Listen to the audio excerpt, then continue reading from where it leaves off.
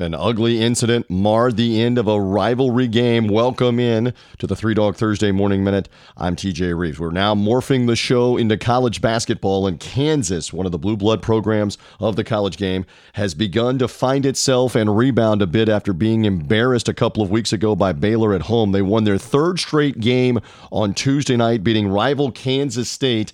But the real story was the brawl afterwards. You've probably heard something about it, seen something about it.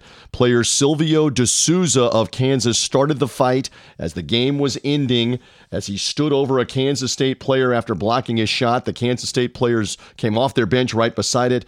A melee ensued right under the goal into the stands where some disabled Kansas State fans were.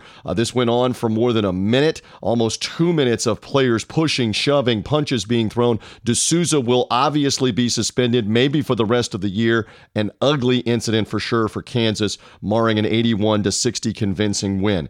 Much more on this and all of college basketball on our show. It's Three Dog Thursday. Find us at threedogthursday.com. Find us as well on iTunes, Spotify, Google Podcast at Three Dog Thursday. And thank you for finding us here for the Three Dog Thursday Morning Minute.